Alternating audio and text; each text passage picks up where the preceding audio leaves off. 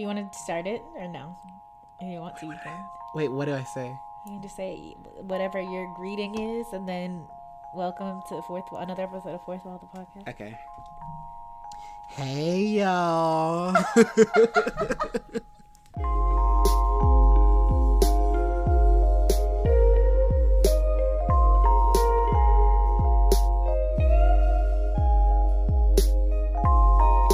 Welcome to another episode of Fourth Wall, the podcast. I'm your boy, Corey Barrow. And I am Elena Newell. Yes. Y'all can't see her right now, but she looks like the girl off of Pole Express. The girl okay, with the, Corey, with the plaits. I need you to mind your business. I need you to mind your business. Anyway, back to the issue at hand. Today, we are speaking with a very, very special guest, Miss Selena Robinson. Yes. Selena is so cool. She is a performer, artist, and most recently, she has been working as a diversity and inclusion consultant for some of your favorite brands, including LaDuca shoes. Come on. Corey, do you have LaDucas? I don't. I will soon. I don't. But, it's always been a dream. But, with this coin that's coming with this pandemic, if the pandemic's done one thing, it's giving me a little coin. And, with this saved up coin, we gonna get some LaDucas and we gonna get some Lulu. Yeah, y'all ain't gonna be able to tell me nothing. Oh my God. I remember wanting LaDucas so bad and then realizing that because I was not white that I was going to pay an extra $100 on top of whatever the ridiculous price already was just so that I can get something that matched my skin tone. Yeah. And I remember that was one of the first times that I felt I realized because I am a Black woman, I'm going to start at a disadvantage in this industry. From the beginning, it's set up for us to be. And with the help of Selena, they've launched a new set, they've launched a palette of 4 different shades where you can get any style on the website at no additional cost in any of the shades you want. And we love that. We love representation. We love representation. We have no choice but to stand representation. Okay, and that's what we talk about today in this episode. We're talking about not only LaDuca, but we're talking about just the importance of representation as a whole in the Black theater industry and why it means so much to all of us. And basically just how we're going to continue to just be Black and blessed and unbothered.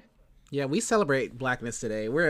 Every day we celebrate Blackness, but period. Right now we're really going to celebrate it. And we're going to get into this episode because I know you're going to leave with a smile. That's all I'm going to say. You're going to leave with a smile on your face. Enjoy the episode, guys.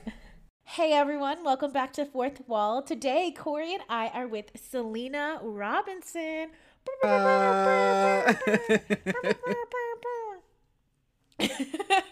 Selena, tell the people a little bit about who you are and what you're doing. Thanks. Hello, everyone. I'm Selena Robinson, she, her, hers pronouns. I'm a recent college grad from the class of 2019. So I was just getting into the whole postgraduate world when the apocalypse hit. But pre that, I was able to get some performing in. I did my first job at Hershey Park, and then I was doing my first regional theater contract at Arizona Broadway Theater, doing a production of Chicago when we got closed during our opening weekend. So that's on hold. And while I'm auditioning, performing in between contracts, I work at in the administrative office at American Ballet Theater. So I've called it kind of like a vacation swing where I kind of just jump from different positions. So I've worked with the executive department, the development department, marketing, institutional support, patron services. I've done a little bit of everything at this point. And now during the pandemic, I've been doing some diversity, equity, and inclusion consulting for a few different companies like LaDuca Shoes and the Pan American Vocology Association. And I've also been working for ABT remotely and helping out with their DEI initiatives as well. Let's go all the way back. So how did you find the arts, or how did the arts find you? As a career in your life, just from your youngest age you can remember. Yeah, so I'm 1,000% a dancer first. I was in ballet classes. as a little girl, and I went to a preschool that was kind of like a performing arts preschool. Ooh. Where it was practically the studio, and they had the preschool program, but it'd be like we'd sew up our ballet shoe bags and we're always dancing. So I fell in love with dance at a very early age. I took a little bit of a break when my family moved to London. And I'm so mad at my parents to this day. Like, they could have put me in the Royal Ballet School and instead I was playing soccer. So I'm so mad. But we came back to the States, and it wasn't until middle school where I was like, I don't like soccer at all. Like, I don't like running or balls. So I want to go back to dance class. And my parents signed me back up, and it was just always such a great outlet for expressing myself, to the point where I didn't even realize that's what I was doing. And I had a teacher come up and suggest that I audition for the Chicago Academy for the Arts for high school. And I did. I went to school there as a dance major. I had my first musical theater experience during my senior year doing Ragtime, which was the all-school musical. And I was like, wow, this is so much fun. And then after the first weekend, I couldn't talk because I'd never sung and danced and acted at the same time. And I was like, oh, wait, this is hard, but it's still a lot of fun. So from a very early age, I was always a dancer. I went to college originally. I was in the Ailey Fordham BFA program. So I was a dance major there. And I kind of always had my eyes set on the concert dance stage. But when I got to Ailey, it just wasn't the program for me, which came to a shock to many of my family members, because Ailey is such a historic Black institution. And on paper, it looked like I was doing really well, but mentally and physically, I wasn't. And it took a lot to decide that I needed to leave that environment if I wanted to keep a love in the arts. And so I decided to transfer. I transferred to NYU's Gallatin School, which is just an expensive Build-A-Bear major kind of situation, where I created my own major in the economics of the performing arts industry with an emphasis in concert dance and commercial theater. And I took a class called The Business of Broadway, and I was hooked. It was over. Like, every part of my life became Broadway obsessed. I joke that I became a theater kid like 10 years too late, constantly like crying, listening to show tunes. I was always entering lotteries, just wanting to completely immerse myself in this world that I felt like I was entering really late. But I loved it. And one of the things I felt like that I loved so much about it was, as an art form, it almost immediately felt more inclusive than at least the concert dance world that I had been a part of. I was so ballet focused. I was such a Trina, and there are so many stereotypes and so many barriers to entry for ballet for Black dancers, specifically Black girls. So I dealt a lot with all of that. And so to come into the theater world, where it felt like, oh, my body is fine just the way it is. My skin, for the most part, is fine just the way it is. Compared to ballet, it was drastically different. And theater felt so inclusive compared to ballet, because I could love myself just the way that I was. And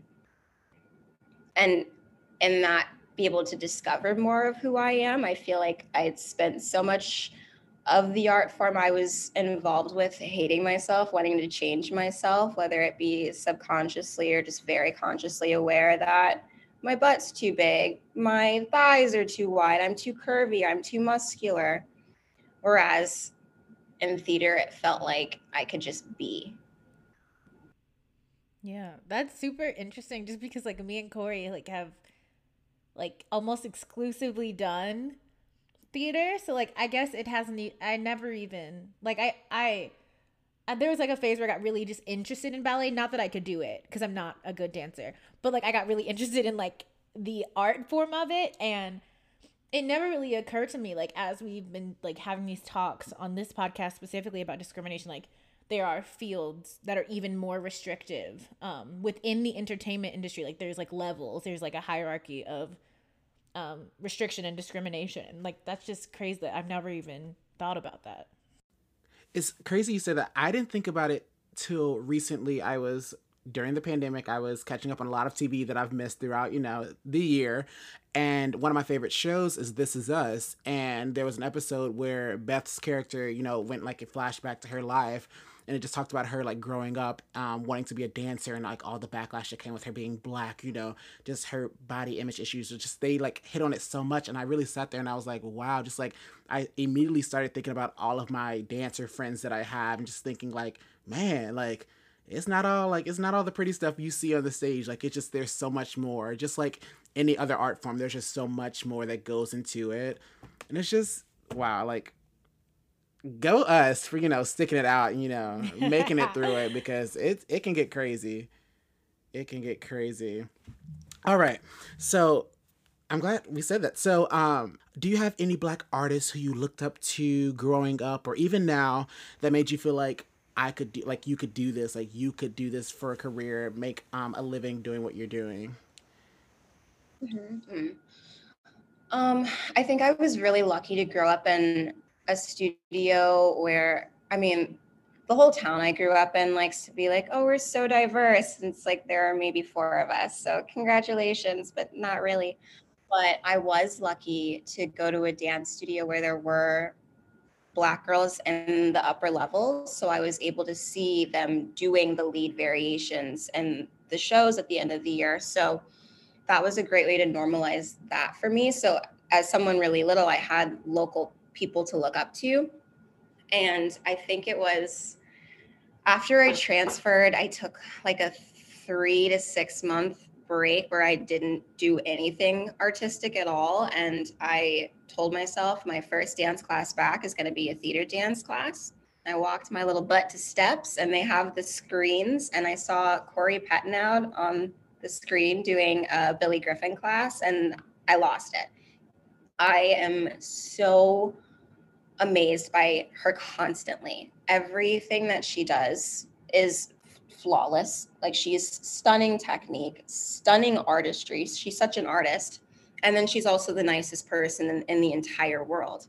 So to see someone be so talented, so humble, so kind, so vulnerable on her social media. She talks a lot about Black Lives Matter and about to be a mother and what it means to bring a Black child into this world. And I think it's so amazing to see how human she is too. But it was definitely one of those moments where I saw someone who really looked like me, body-wise, shape-wise, hair. Oh my God, hair goals. Her hair is stunning. Everything about her, I finally saw myself in and thought, okay, if I really put in the time and the effort and the energy, like I think I can do this. I have taken her class in person once, and I'm definitely the person who isn't as brave to go up to my idols and say, hey, I love you.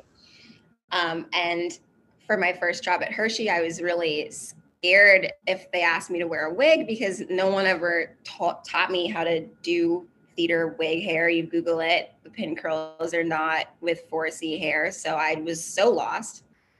And my friend, one of my friends from a ballet summer intensive, who's the bravest person ever, will like go out of her way to say hello to the most famous of people, went up to her in a class and said, my friend needs help with her hair. Is it okay if she Instagram messages you for help? And Corey was like, yeah, of course. And I lost it. I sent her a message. She was literally looking at pictures of my hair, and we were talking about what products we use and like how she does her hair for shows. And it was just such a welcoming moment where this person that I saw on a TV screen years prior inspired me to continue this musical theater route and really commit to it, is now helping me with my hair for my first contract ever. It was just kind of full circle in that sense, but I would say that she's probably the person I'm currently most inspired by. You brought up some great points. Let's get into that a little bit. So just talking about no one really being there to, help Black people in the performance industry, teach them how to do their hair, like have like certain like ways, or like, for instance, like they have makeup plots, but they're only for like the white actors. Just like, what do you guys feel is like something we can do, or like something that needs to be, you know what I'm saying? Like, how can we address that and make it, make it okay and like make it, you know, the norm to have, you know, makeup sheets, wig people to do, you know, to prepare all people in this industry. Cause I've been through it a lot. Like I've had costumers or like hairdressers come up to me and say, okay, so we want your hair to do this. And it's literally, I'm like, how, baby, how? Because my hair just doesn't do that. I'll never forget. I was in hair my freshman year of college, and the lady who was doing costumes at the time literally came up to me on my first day, like first fitting, and touched my hair, like kind of picked at my hair. It was like, okay, so this is what we want your hair to do. We want it to be this big, yada yada yada. And I said straight up then, I said, you know, I don't know if I know my hair, and I just don't think it can do that. And I'll never forget her saying, we'll see. So we went for weeks, months, just like letting my hair grow out just so it can become what they wanted it to be. And I kept saying, hey, y'all, I don't think this is a good idea. Fast forward to literally like right before opening, like maybe like the week before the show went in, they were like, oh, your hair can't do that. You were telling the truth. Here's a wig. And just then that created problems in itself. But, you know, it just like, it sucks, you know, wanting, you know, just you want the whole experience. So like when I see my friends having, you know, their makeup plots that look a certain way, like their makeup looks gorgeous or their hair gets to look crazy or like gets to have this fantastic style. And I'm just like, they're like, oh, well, what can you do? Like, how can we make that what that is? You know, just the preparation just isn't there. So, you know, it's so interesting. It's really sad. It's sad, but you know, it's so the norm. I hear so many people talking about how like there's a lack in this industry, and you know, what can we do? I very much have been thinking on this exact wavelength now for at least a month, and especially because I'm still learning so much, but I want to be able to at least provide the things that I've learned now in the past year. So like I think it's about honesty and transparency, and like this is what I've been doing. Like maybe I'm making a video about how I do my pin curls in parentheses because like they're really just twists and I like wrap them up and pin them. Or like what brand of tights and undergarments I use or what makeup I use. I'm still a long way in the makeup region because no one has taught me how to do it, like exactly to the point. No one's taught me that yet. I'm probably gonna have to, and I can't Google it. You can Google theater makeup as much as you want, and no one is going to have brown, tan, dark brown skin. That it's never been the case. I've tried, and maybe it's like a community of people coming together just to share their tips and tricks because everyone's skin tone is different. There are so many nuances and complexities to the color of our skin that no two people have the same shade of skin. Even if it's close, a stage light hits you and girl A is going to look a lot different than girl B. You can't put them in the same thing. Everyone's hair is a personal journey and just a thing that what works for me doesn't work for the next person or might inspire me to do this. Like I can't braid, I can't part, I can't lay these edges for anything, but like I figured out something to get my hair under a wig, and I'm willing to share that information and look a little silly with my hair in 500 different directions on YouTube or whatever platform it needs to be. But I wish there was a documented like resource guide for Black performers to be able to look and see, okay, these are the brands that everyone's wearing. Oh, this brand has a shade closer to me. This is the foundation brands and shades people are using. I think I'm close to her color. Let me go try it. I feel like if it was all in a localized, like central place, that can be really helpful because you're right. It just doesn't exist currently. So that's something that I've definitely wanted to do recently and just like share the few tips and tricks that I've learned for myself in the last year on my platforms. But I think it would be so cool if a community of people came together and everyone was like, these are my shades, these are my products, this is my makeup plot that I use for myself, this is my hair routine, these are the products I do for wash day on that 8 show week kind of situation, you know, like I'd love to see something like that. And I totally love to contribute to something like that. Yeah, that's actually we were going to talk about that later, but now I'm just going to jump ahead to that and then I'll go back to something else later because I think one of the biggest things when it comes to like how can we fight this is to bring in black and brown people in these spaces, bringing them into these creative teams, into these design teams. Because something that I've been a big, like, I want to say advocate for, but something I've just been saying a lot is that no matter how many degrees a white person gets or how much training they get, they'll never know what it's like to be black and they'll never have that experience under their belt, no matter how many PhDs or whatever. And so, if we really want to create a space where black and brown people feel accepted and feel seen in these spaces, you have to involve black and brown people in there. And you have to be willing, the white people in those spaces have to be willing to step aside.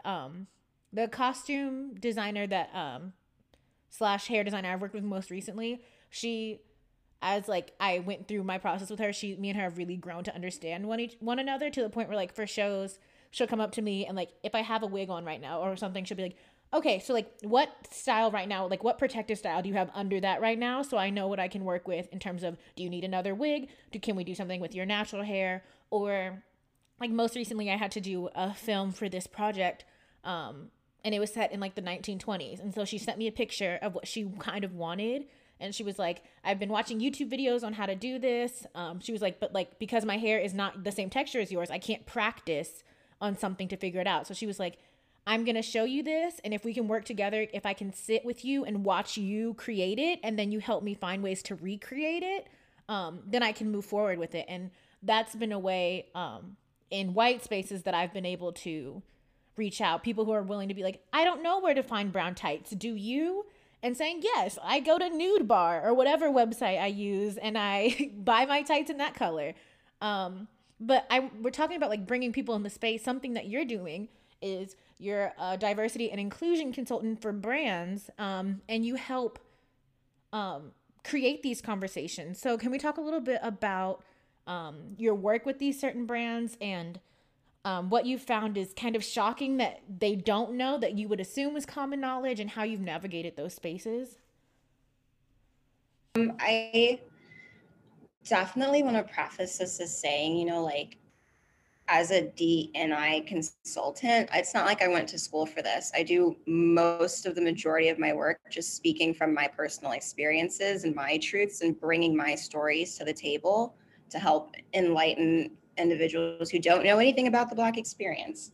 So when I originally started working with LaDuca Shoes, I reached out to them because as a customer and someone who loves and respects their product so much, I was looking at their BLM responses back in June and July, and I was disappointed and unimpressed. And as someone who's a part of this family of dancers who wears these shoes, you hope that the brands and organizations that you purchase from and that you love also love you back.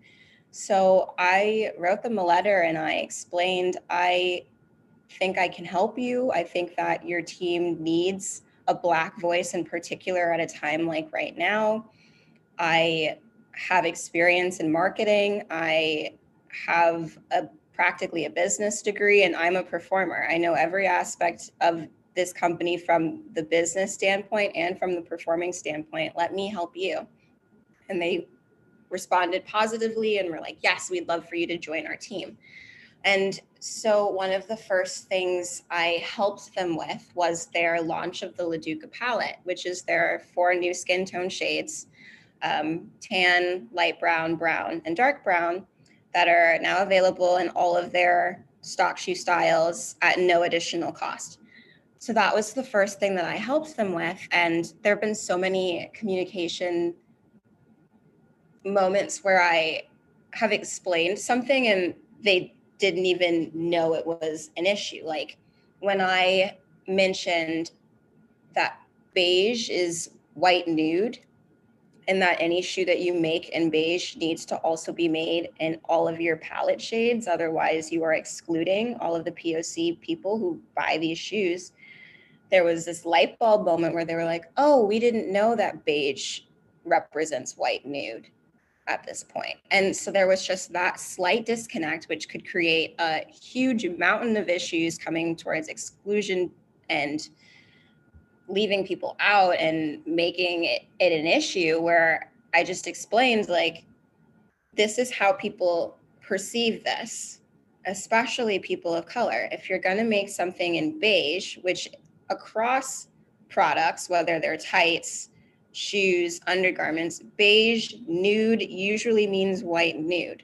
So we're always looking for alternatives. If you're going to offer these different shades, we have to offer them for everybody if we don't want to be exclusionary. So that was, I think, one of my biggest, like, oh, whoa, you didn't realize moments. I've also brought that up when it comes to elastics, especially for the special edition and commemorative shoes.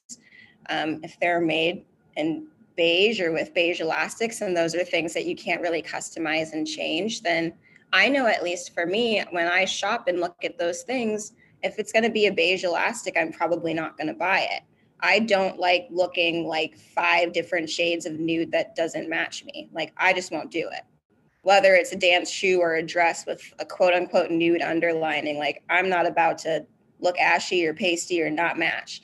So you alienate an entire customer base when you make shoes with elastics that are only beige. So these are a few of the things that I've brought up when working with them.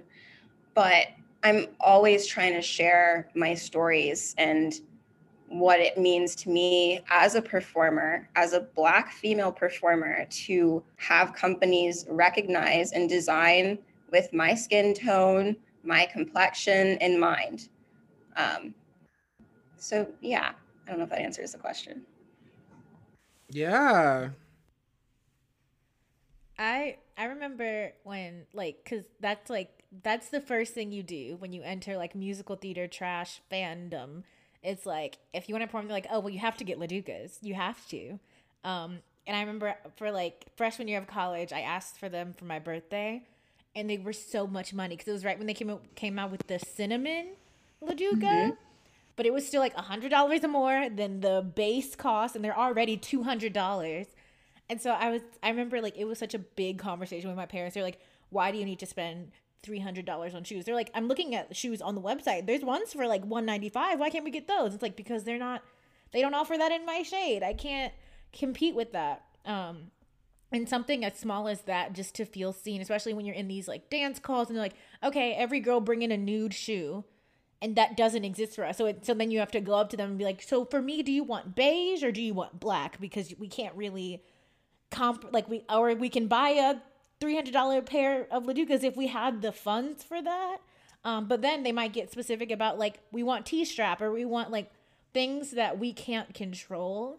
And I remember like that being one of the first times I realized that I was going to be not at a permanent disadvantage, but I was always going to have to start from a little bit behind the people around me when it came to this industry. So I was really glad to see that at least LaDuca is trying. Of course, this is something that they should have been doing a long time ago, but at least they are now trying so that, like, little girls that look like me that are entering the theater industry now, they can just buy the shoes. They don't have to think about it. It's definitely a step. And something that you said that really sticks out to me is compete. Like, no, you cannot compete when the items you need to be on a level playing field just don't simply exist. Like, one of the first moments when I realized, oh, I need a LaDuca skirt or a LaDuca shoe and a Lululemon skirt and like a bright neon bra to look like everyone else, because if you don't quote unquote put together, if you don't have the perception that you know what you're doing already, you're going to be dismissed the minute you walk into a room, because there are 300 of you walking into a room at the same time. Like, there are so many instances where your talent can't shine first. You can be the most talented person in the room, but if you don't look put together, which is such a privilege and such a luxury when the items you need to do that are hundreds and hundreds of dollars on top of how expensive training is, like, it's just a huge barrier to entry is the financial costs, and it always disproportionately affects Black and brown people. But the fact that you can't even get the same shoes as somebody else as easily, that product did not exist until 2020 is, I'm super grateful and thankful for this step. I know that I was super duper lucky that when I walked into the La Duca store for the first time ever, someone's leftover like customized shoes just happened to fit and I didn't have to pay the customization fee. And I cried in the store and explaining to the white salesperson that this literally doesn't happen for people like me. Like, you just saved your girl like 50% extra on a shoe. So, and I feel like that experience too is why I felt like theater was so inclusive. I'd been pancaking point shoes for 20 years at that point. Well, not 20 years, like 10. And those didn't come out until everyone signed petitions to force dance brands to offer brown shoes, because only the brown girls have to pancake their shoes. You buy the $100 point shoes and then you have to buy foundation to pancake on top of that. Like, it becomes expensive to be Black. To just do the things that your white counterparts do, you have to pay extra to compete, to even be considered equal. So I think that being able to get so lucky to find a brown La Duca that matched my skin color without having to pay a customization price when that was a thing, it made me want everyone to have that experience. I shouldn't have to cry in the store. This should just be how it is. So I'm very glad for the palette. I even hosted a palette gift away on my Instagram a week ago or a few weeks ago, just because on top of advocating and being a voice at the table for our community, I feel like redistribution of wealth is super important too. These shoes are expensive, and the community came together to raise enough money to donate them so that someone who maybe would not have been able to afford them could have them. And I think that's huge. And I feel like, in addition to being able to be a voice, I need to do everything in my power to help redistribute wealth, be a voice, provide resources and guidance in any way that I can. Because all of this stuff is just so expensive. So expensive. So expensive. And we are not rich. We are just simply not rich. The thing about that is what you were saying, like, it costs money to be Black, and then statistically Black and brown people are already at a socioeconomic disadvantage, so we already are starting out with less money, and then we have to spend more money than our white counterparts. Like, that, this is like, sometimes, like, some days I'm like, organized, like, politics, and like, we need a system, but then other days I'm like, anarchy, because this is ridiculous. The system doesn't work. Yeah. Okay. So being a Black woman specifically, how have you fought against the stereotypes and the microaggressions that come with being in the performance industry, in theater, musical theater, and in the dance world? Because it's like one thing to be Black in this industry, which is a problem in itself, but like specifically the problems that I find Black women specifically have to encounter are their own brand of mess. Hearing that question, one of the words that stood out the most was fight. And I feel like I myself need to be better about fighting for myself. I feel like there are a lot of instances when I internalize everything and I go silent. And I'm kind of the type of person who takes everything in and then I'm like, oh, I can figure this out on my own. But years and years of racism, sexism, microaggressions, like, you can only take care of yourself so much, I guess. But yeah, I feel like in dance, especially being a Black ballerina, I kept a lot to myself. And I think that was also because I was often the only person in the room. There would be instances when I'd be the only Black dancer at an entire summer intensive. And it's not like I can go up to my friend and be like, girl, did you hear what he said? It's like, no, oh, they said that to me in front of a room full of white people. And now I have to sit here with it that my butt's too big. Or, oh, my teacher said something about my hair. And of course, no other girl in the room is going to understand because they want a French twist. Bam, they got a French twist. They want a cinnamon bun. Bam, there's a cinnamon bun. And for me, it does what it does. And now people are making comments and I have no one to talk to about that necessarily. And I sit with it by myself. My parents are also not artists at all. So it's not like I can go I mean, there's definitely racism, sexism, microaggressions in every field on the planet. But when it comes to art, and also because dance and theater is so much about body and self, that when your body is your instrument and your self is your artistic tool, it gets personal. So I wish that I would do more than go silent in so many moments, but I also feel like that silence is because I have no one to share my discomfort or my literal oppression with in that moment.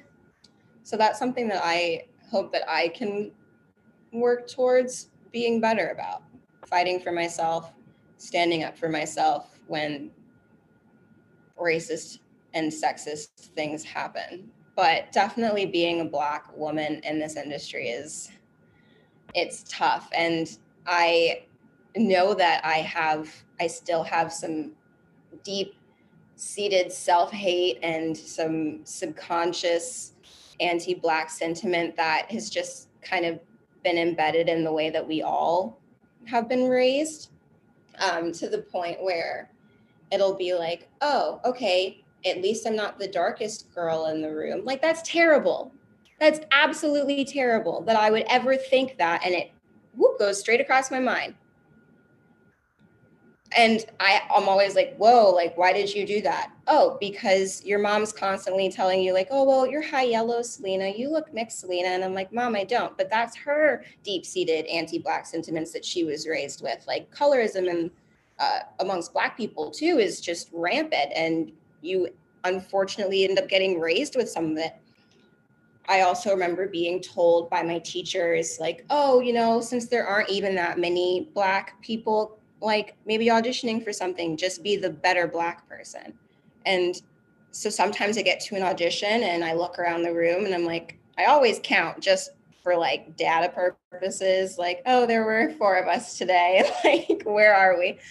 But I think that there's also kind of that subconscious, well, my dance teacher when I was 12 told me be the better person. So now here I am scouting out everybody. And it's like, these are my friends. These are my family. Why am I directly competing with them? It's like we've been pitted against each other because they're only going to pick one. So you have to be the better one. And I think that's just so messed up. And then that also comes into like, well, who's wearing LaDucas and is decked in Lululemon and has clearly had thousands of dollars of training and education put into them. Like, the advantages get stacked up against you, and you are supposed to be, this is your friends, these are your family, this is your community, and now you're out here thinking in colorist and anti-Black ways that you don't even have any control over in that moment because it's so deep-seated and so rooted into the way that you were raised and educated. So I'm even guilty of probably being microaggressive in some sense, even if it's in my own head, but these are just like the internal dialogue that I have with myself when I walk into a room. And it's so messed up. And I'm always catching it and being like, oh, girl, don't do that. But it's probably the case for many people. And we're all re-educating ourselves and we're all taking note of the things that we're doing wrong and working towards fixing them. And I'm a work in progress too, in that sense. Let's talk about this for a second, because when we're talking about discrimination and bias in the theater industry, it's like, yes, white people, be better, do better, please do better, be better. But there's also so much anti-Blackness that Black people have been in, like, it's instilled into us that it's become our source of reason. Like what you were saying, like the amount of cattle calls or like large auditions that I've been to where like, for comfort and for data, you're like, okay, there's 3 Black girls in here. Of the 3 Black girls, 2 of them are sopranos. One of them's an alto.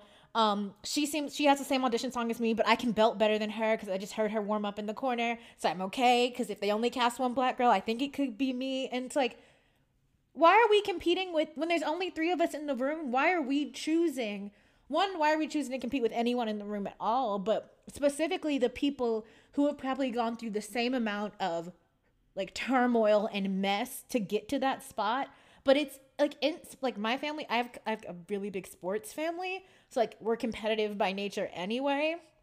And the amount of times that it just makes so, like, you instantly, you can't, sometimes you don't even catch yourself. You just see the other Black people in the room. You're like, or there's like, you're auditioning for something where there's like a Black track, or there's like one or two Black roles. And so you know that, like, if you're in a room full of all Black guys, then we're all going for the same role. We have to be. There's no way that these casting directors, like, will have the creativity to see that we can all somehow be a part of this piece.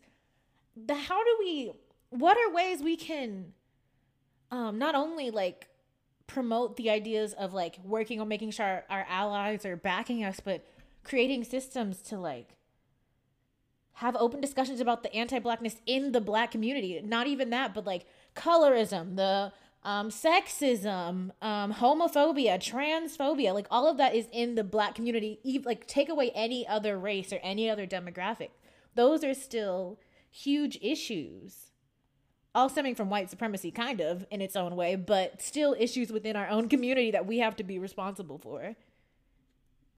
For sure. I know that, like, what I try to do in many instances is befriend the 4 people I counted today, because I'm not going to go after my friend like that. Like, I'm going to root for my friend the same that I would hope my friend roots for me. And I mean, that, you're right. You cannot compare. You should not be comparing or competing with anybody in the room. And I don't ever feel like when I go to an audition with a friend, I'm directly competing with a friend. And so I always try. And then also it just helps build community to befriend the 5 same Black girls you see at every cattle call audition and lift each other up, support one another. I would never think of a friend the way that I end up sometimes thinking about, like, oh, well, I sing better than you. Like, I would never say that to my friend unless I was big, yo, girl, I sing better. Like, you know, like, if it's someone I don't know, it's so different than I know you. These are our names. These are our pronouns. This is our coffee order when we go stand outside at 5 a.m. together. Like, it builds up camaraderie so that we're not competing with one another in that sense. But I wish there were I wish I had an answer for a better and bigger solution to addressing the issues that we in our own community end up acting upon. But yeah, 100% they stem from white supremacy. And of course, the evil white people want us like fighting with one another. But I wish I had a better answer. I can't wait to see that happen when it does. See, I don't either. And I'm so guilty of, when I tell you, I am so guilty of being that guy who literally like will go into the call and like we'll see the two Black guys, and you know, so many things run through my mind. Oh, he's, you know, he has more muscles than me, because it's also hard being a bigger Black guy in this industry, because you know, you don't see that. I don't see that. Like, there's maybe I can count on my 2 hands how many bigger Black guys I know in this industry. And they're all like, you know, depicted as the same type, you know, always the funny, you know. But, you know, it gets hard. And, you know, I always walk in and I'm always like, okay, he has bigger muscles than I do. He has, you know, has the Lulu, has, you know, the LaDucas on, you know. Corey Barrow don't got that. Corey Barrow is just, that's not, I talked about it earlier. I was like, my friend just got a job at Lulu. And I was like, I might just now finally get my first piece of Lulu. I can be like that. You know, I've been, you know, studying musical theater for, you know, just graduated college. And I'm like, just now, you know, it's one of those things that you sadly have to think about. But, you know, I don't know if it's a matter of like, you know, seeing more of us in the room to where it becomes like the norm. Like, you just don't have to think about it. Like, I don't see, that's just, it's so hard. Cause it's so rare. Like, you literally, like, I literally go into so many calls where I will see less than 10 people that look like me. And so I am that guy who will literally walk up to you and say, hey, or like, more than likely I've seen you on social media before or already like know of you. So like, it'll be one of those things where I'll walk up to you. You're going to be my new best friend today. Like, we're going to get through this day together. But like, I don't know. Like, and I want it to come like now. Like, I need that now. Like, when I've seen recently a lot on social media, people are asking, when the industry comes back, do you think it'll be more inclusive, more, you know, for people that look like us? And I I want to think, there's part of me that's like, yes, like, at least they're going to like think about it more. Like, they might not act upon it, but they're going to think, oh, what are people going to say if I don't, if there's not more diversity? But I honestly, I don't think it's going to be dramatically different. Like, I just don't think we're going to, like, when Broadway comes back, these newer shows, I just don't think we're going to see more, that same more than 2 or 3 Black people in the show. Like, and so it's crazy. Just going on a tangent here. I love going to see shows that are predominantly Black, literally like shows full of Black people, because I leave feeling completely. I will never ever forget when I saw Ain't Too Proud in previews, and when by that point I'd seen literally dozens of Broadway shows, but it was something about seeing Ain't Too Proud, a show full of black men at that, leading a show. And it was already like the stuff I grew up on, the Temptations movie, like that just was me. So like it felt like home. But then just like, I don't know, it was I literally, by the end, by Otis's last song, I can't remember what the name of the song is, but I literally stood up. Like, I just was so worked up. Like, I was already on the edge of my seat the entire show. But by the end, I literally couldn't do anything but stand up. And I feel so bad for the people who stood behind me, because by that point they had to get up to see. But it was it's something about seeing show, it's already great to see shows with like the few Black people, because you're like, oh, I'm following you the whole show. Like, I can see you, but like to see a show full of, it's just a different experience that there's really no words for how I feel. I guess joy is like the word I want to get at, but it feels so good to see a show full of people that look like me, and sing like me, and dance like me, have hair like me, dress like me. It's a good feeling, and I need to see more of that. So I don't know if you're out here listening, if you're listening to this good old podcast right here, and you have Mr. Broadway. If Mr. Broadway is listening to this right now, and you're behind that table, and if you have to think twice about it, don't. Let's see more of me. Let's see more of this good old brown skin.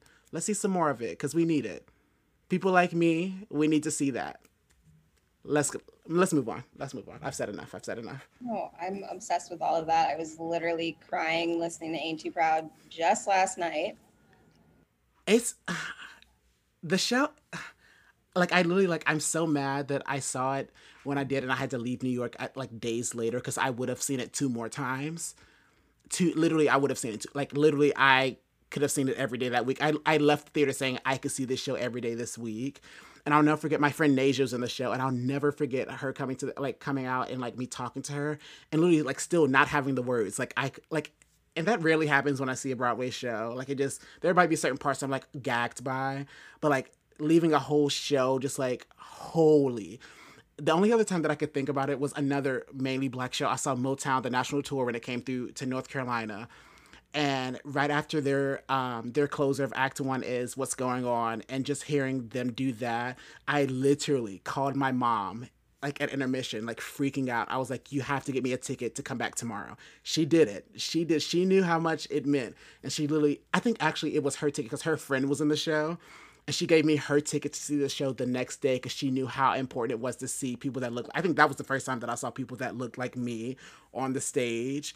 And just, those are literally the experiences that I can't wait to, grow up and tell my children about, or like tell other, younger people about, because it means something. It means. It has to be like, it has to feel like when white people see like Mean Girls or Dear Evan Hansen, it has to feel like that. Like, because I think the thing about Ain't Too Proud is like, it's not just Black people on a stage presenting a stereotype similar to like a Hairspray thing where it's like written by white people, but Black people are like the stick. It's like, it's something that we grew up with. Like, every Black household grew up with the Temptations. And so, like, it. You can quote the movie. Like, those are things So it's something like Ain't Too Proud, something like Motown. It feels that it doesn't feel like we're on this stage for any other reason than to just be heard. And like, you just like, when I like Ain't Too Proud, I just felt like seen. Like, I listened to the album, and like, it's such a, especially for the Black musical theater artists, I think it's such a combination of all that we are. Because like, a lot of times you kind of have to pick, like, am I going to be the Black version of myself, or am I going to be the musical theater version of myself today? Yes. And that album, like just like the little changes that each of them make, like Jeremy Ephraim, like the little things, it's like so very like, it's so Black and it's so like everything that you know about the Temptations, but then as a performer you hear the technique and you hear all of the work that they put into it as a musical theater performer, and it's like it just feels like such like a melt of all that we are, which I think is just why it feels so good when I hear it. I'm also trying to find the right words. It's like joy and authenticity and being seen and feeling heard, and it just being like so purely Black and so at home. It's so good. And then like everyone in the audience is vibing. Like we all know what's happening. We all know what's about to go down, and everyone's having a party. It's fantastic. I will say it's kind of crazy because, you know, those jukebox musicals, as they call them, are just so popular these days. So, like, seeing a show like Beautiful, where Carole King was, like, really big within the white community, that sort of deal. But then seeing a show like Motown or Ain't Too Proud, it's crazy because first at Ain't Too Proud, I'd seen the most Black people in the audience that I've ever seen at a show ever in my life. And it was just so crazy, just, like, seeing the reactions. And I hate that I thought this way, but like seeing reactions of the Black community versus the white community during the show, because for the white community, it was very much like almost concert style, but for me, for like the rest of the Black community seeing the show, it felt like almost like you hear these songs and you think, what was I doing as a little boy to hear this song for the first time? And like, what was I, this like brought me back home, like it literally like made me like call my like grandparents. I literally called my grandparents who have never seen a Broadway show, and I was like, y'all need to get to New York to come see Ain't Too Proud. I was like, just like, because they grew up with that, like they literally were my age when that music was going on. So I was like, they would thrive off of this. But it just was crazy seeing the difference, or at least just imagining what the difference between how we felt versus but we're all united in one, just like loving like this story, Temptations, this music. But like it was something about being Black and like reliving this story right in front of your eyes that just was very just like refreshing, very like, and honestly it motivated me to come back to school and like kill the game. I was like, all right, let's do this because I need to get back, I need to graduate, get back and be an Ain't Too Proud, because if this is how I feel just seeing the show, I can only imagine how I'd feel being in the show, Yeah, for sure. I saw it like during Christmas time last year, like this time last year, and we had a little bit of a break during our Hershey run. So like I came to New York, we took my grandma and my mama to go see it. My grandma was vibing. And I felt like I was the only Black person in all of Hershey, Pennsylvania that entire 3 months. And it was so alienating. I know I've grown up and been educated and trained in so many predominantly white institutions, but then to work and it was so different to work in a completely white space where I was the only Black person. And I went and I saw this show and I said, no one can, all those microaggressions that get said in the dressing room, like bouncing off of me with this like Ain't Too Proud shield, because there is something magical happening on Broadway, and like, I'm gonna be a part of it. I love it. And like, this is why I do this. Yeah. Like maybe one day I will at least have one other Black person in my cast, or even better, be in an entirely Black cast, and not doing something like you mentioned, Hairspray, like a white savior complex, like doing something authentic and pure and so in home and my heart. Shout out to Black Broadway. Just shout out to Black Broadway while we're here. Shout out. Specifically Black Broadway. Earlier, Corey, you were talking about like asking like, do we think Broadway is going to change much after this? I saw something on Off Book Podcast, which is like Broadway Black, everything they do I'm obsessed with. And Drew said something, basically he was like, they were like, do you think all of this was performative? Do you think all the things that like the Broadway League or anybody on these shows are doing are performative? And he was like, they're performers. They're like, yes. Did you not think that these performers were not going to give you a show and you were going to believe it? Yes. And that like it sent me. But my point to this is essentially things might not change in the way that people were really excited for back in June. And so as we prepare to re-enter this field, Selena, if you were like talking to maybe your younger self or a young Black girl who was like just now like discovering theater and she really wants to go into this industry, what is something you would tell that young girl or tell yourself before you entered this world? Ooh. I'd have to remind myself that I am beautiful just the way I am. Absolutely drop dead gorgeous, stunning. Come on. Period. You are so much stronger than you think you are, because you're gonna take a lot of shit. And it's inevitable, but I don't want to say you'll be better for it, because no, nobody should have to deal with it, period.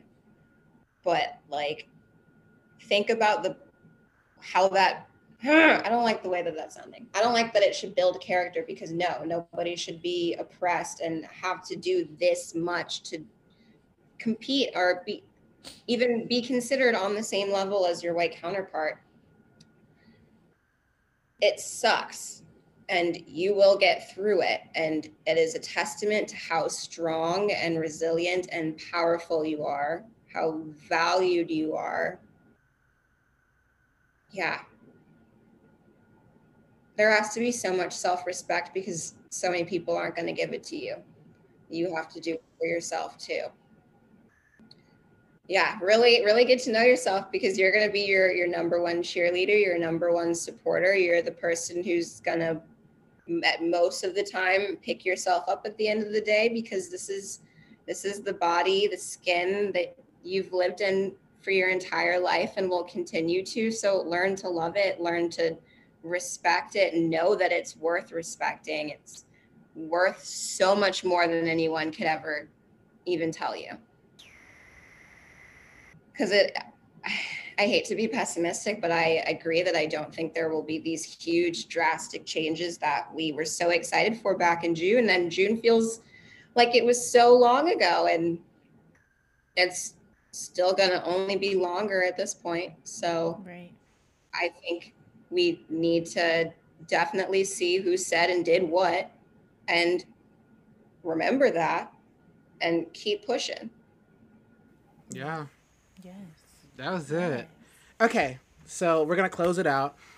So I just want to get into it. Let's just talk about our favorite current obsessions. It could be a song, an artist, a book, something you saw on TV, a Netflix show. Just give the kids out there your current obsession so we can all get into it.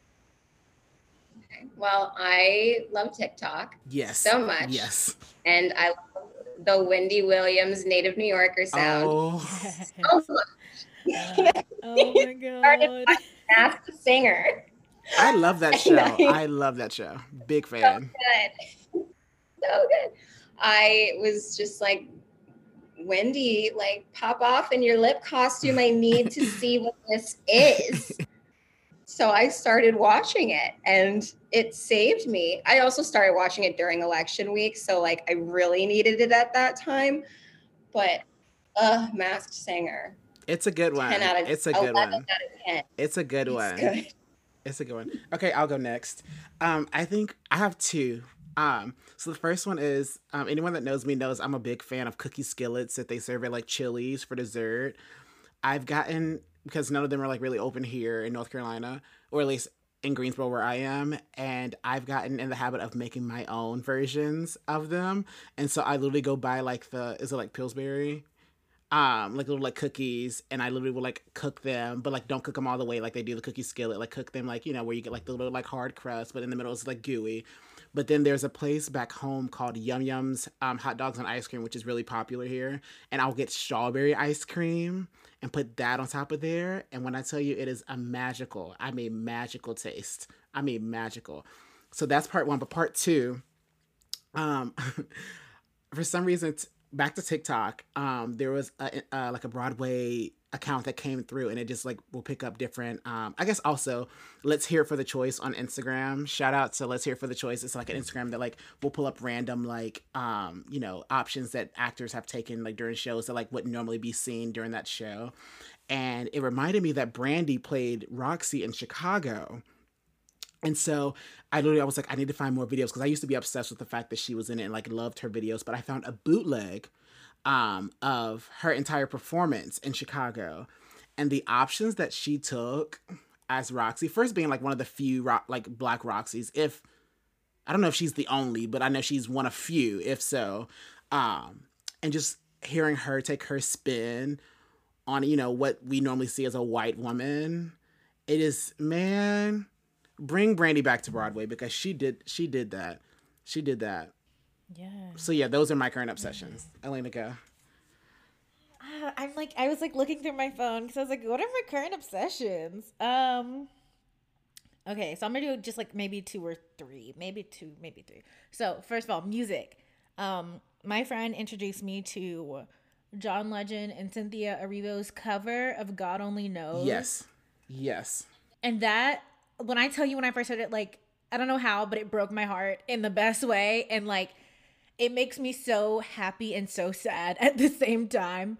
And it's just so beautifully done. I love when two singers who can sing really well just get together. Mm-hmm. It's my favorite thing. What is something I'm obsessed with?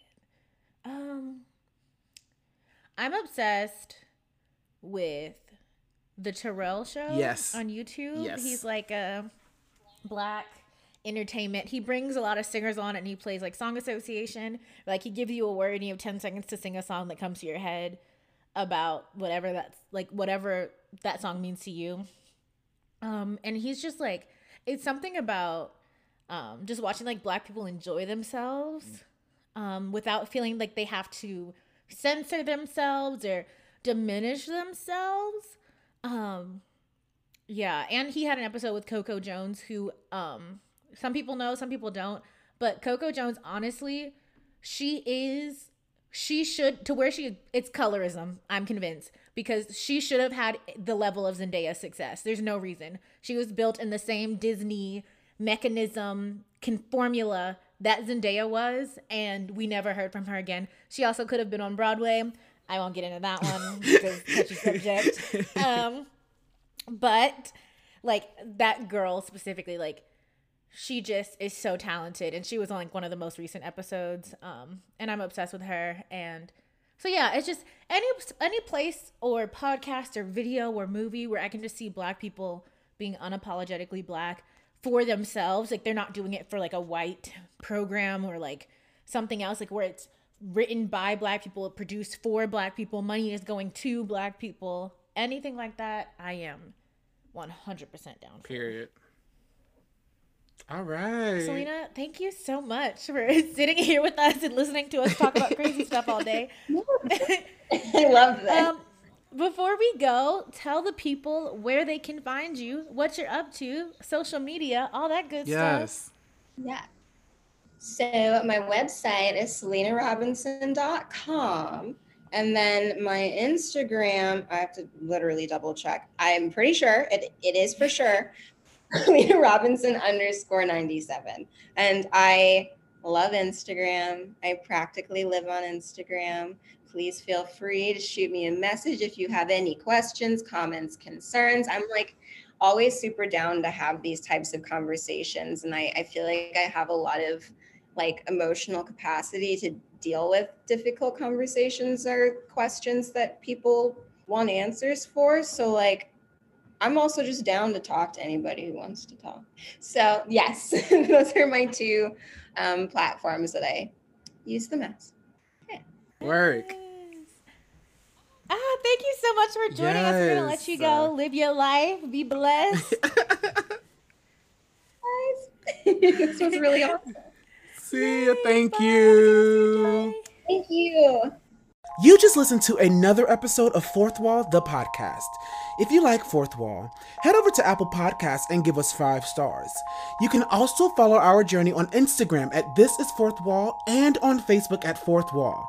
And if you have any questions, ideas for new episodes, thoughts, want to submit a letter that we can read aloud, or just want to say hey, email us at fourthwallthepodcast@gmail.com. That is fourthwallthepodcast@gmail.com. All right, y'all. I hope you guys have an amazing, amazing week. And we will see you next time for some good conversation on Fourth Wall, the podcast. Bye, y'all.